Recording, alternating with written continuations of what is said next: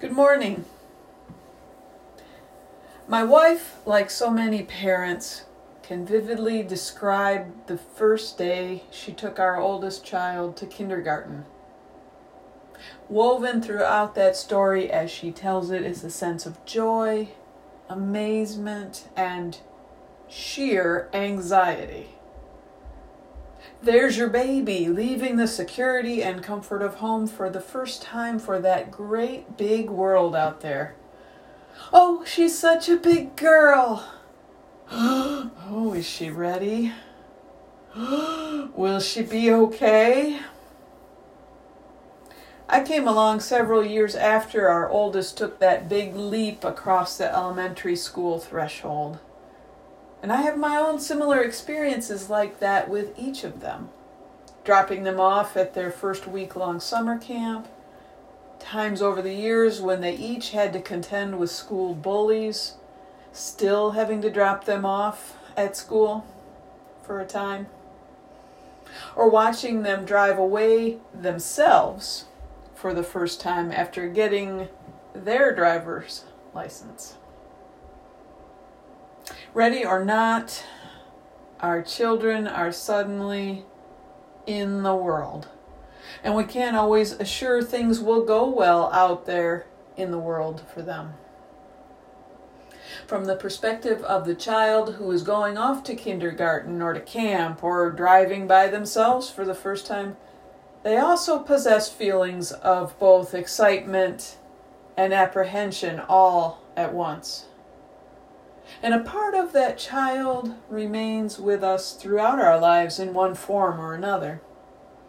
During times of anxiety and stress, our inner child sometimes comes to the forefront and wishes it could return to a time of ultimate safety and security.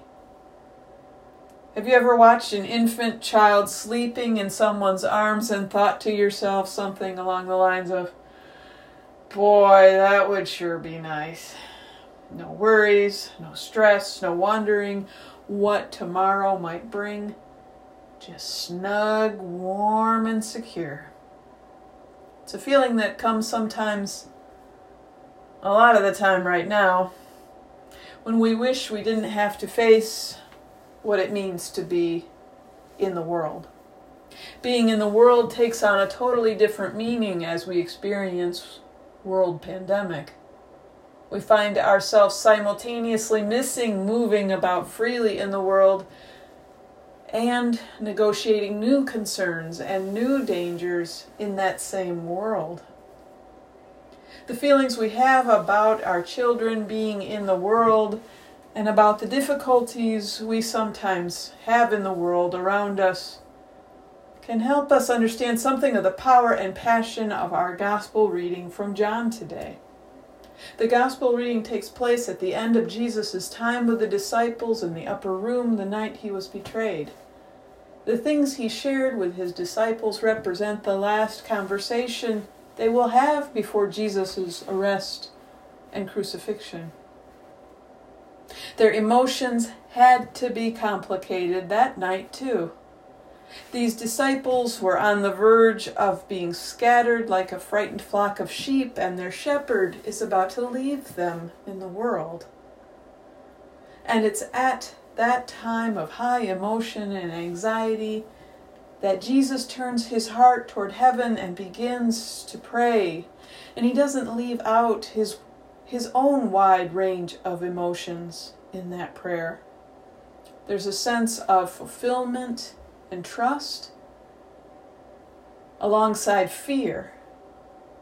And Jesus is undeniably aware of the danger ahead for his beloved disciples. All these elements are at the heart of Jesus' prayer. It's time to leave his followers in the world. How hard that must have been for him to do. And yet how much he must have been ready to fulfill his earthly ministry. The followers of Jesus, yet still must remain in the world, and the heart of Christ is filled with concern for them, as we were for our kids at those moments in their lives. Likewise, was Jesus' concern for his followers. The two dimensions of Jesus' prayer in our reading have to do with purpose and protection.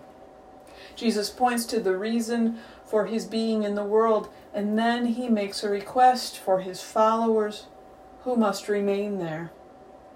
They needed their faith to grow. They needed to grow up in their faith. Jesus couldn't physically walk with them through those spaces if they were to do the growing they needed to do. In order to better understand the meaning of this prayer, we need to know what the Gospel of John means by the phrase, the world, in the world. This Gospel uses the words, the world, to mean the worldly system. It's not the world in the sense of the natural world, as in the beauty of a sunset. From the first chapter of John, there is a sense of conflict between Jesus and the world system. There, we are told, he was in the world, and the world came into being through him, yet the world did not know him. 3 times in this gospel, the phrase ruler of this world is used with the sense that the evil one is in control of this world system. We are told the world will hate Jesus and his followers, and it will rejoice when Jesus is executed. In other words, the world system is a pretty grim reality. Jesus is concerned for those he leaves in this world system. Just before he begins the prayer in our scripture, Jesus says to the disciples, "In this world you will have trouble, but take heart, I have overcome the world." When you and I are concerned for the people we love as they move about out there in what we call the cold, cruel world, our uneasiness seems justified. Jesus was right. In the world we have trouble. That's why parents get concerned when their kids don't call home and it's late. That's why parents end up buying things like cell phones for their kids to stay in contact with them as they are out in the world. That's why we want to know who our kids are hanging around. In this world system, there's plenty of trouble just waiting, at least it seems, to pounce on unsuspecting and vulnerable people. Now, some people may say this is a negative attitude, but I believe the opposite is true. To acknowledge trouble in the world system is to be realistic, which doesn't automatically mean that we are disheartened and down on life itself. Remember, Jesus said, "I have overcome the world system, and the ruler of that system." And because he has, and because he offers an example and teaches us the way, we also have overcome the world. Jesus' prayer opens up a window to God's purpose in the world. As much as I would have liked to turn the car around and taken each of our kids home when they were experiencing bullying at school, I knew I didn't have that option in that moment. I had to face the fact that I couldn't fully prevent bad things and people being ugly to them at different points in their lives. They had a life to live and maturity to gain along the way, even in these things. As painful as that was to swallow for a parent and a child alike. So I watched them wave goodbye and sat in the car and prayed through a bunch of tears for God's protection when I couldn't be there when they faced the unkind of this world. For Jesus, there was a world to reach, a mission to undertake, and the glory of God to be revealed. And glory and glorify God, he did. Lives were touched, healing came to many, God through the Spirit was brought to the center of people's hearts, his closest followers were gathered, and the time of transition was upon them. As Jesus prayed, he knew that his road was paved with anguish and suffering because of the world. But his destination was always in clear sight. So too was his understanding of the disciples' destination. Even in Jesus' last hours, the bright light of God's glory was shining through the cracks of that dark world that he had to overcome. Hope was briefly hidden in the shadow of a cross, but the full glory of God would break out of a grave, emptying death of its power. The first few phrases of Jesus' prayer sound like a victory song. Then quickly Christ turns to those who must stay behind. How he loved them and how he might have wished he could take them along on the journey too.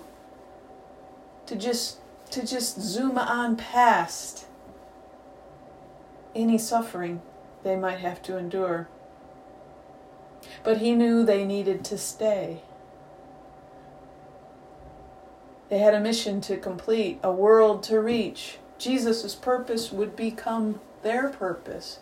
His hands and feet and love would soon become their hands and feet and love.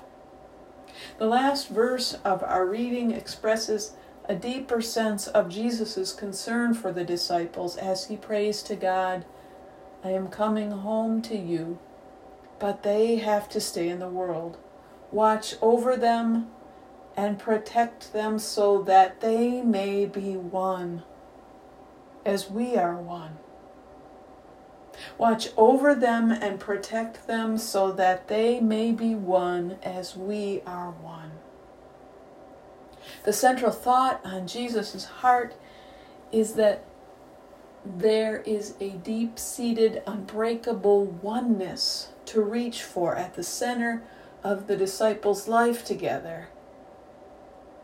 If we look at Christian history, it's clear that his concern was well-founded. We are not talking here about a shallow surface unity of good cheer and backslapping congeniality. This unity Christ prays for is critical to the mission of the church. In the beginning of his prayer, Jesus says to God, I glorified you on earth by finishing the work that you gave me to do. He knows without oneness with God, he could never have completed that work. So also without the oneness of the community of Christ, the glory of God can't fully be revealed in the world. In other words, the work of Christ would not be completed without the disciples' work, and without yours and mine as well. Yes, there were many dangers in the world in terms of threat to the lives of Jesus' followers. The earliest years of the church were filled with persecution and suffering. Yet no danger was a greater threat to the work and witness of the people of Christ than the destruction of the oneness that Jesus prayed for. And the source of that oneness was and always will be the Spirit of Christ himself. And so it is even today. Maybe even more today during this pandemic than last year. We must remain united in service, in love, and in faith through a variety of means. May God protect us from the world's spirit of division and keep us from losing our purpose as we journey on the path of Christ. Will you pray with me? Gracious, loving God, help us to stand in the world as witnesses to you and unafraid to offer ourselves in love and care to all of creation. We pray this in the name of Christ, who continues to protect us by the Holy Spirit this day. Amen.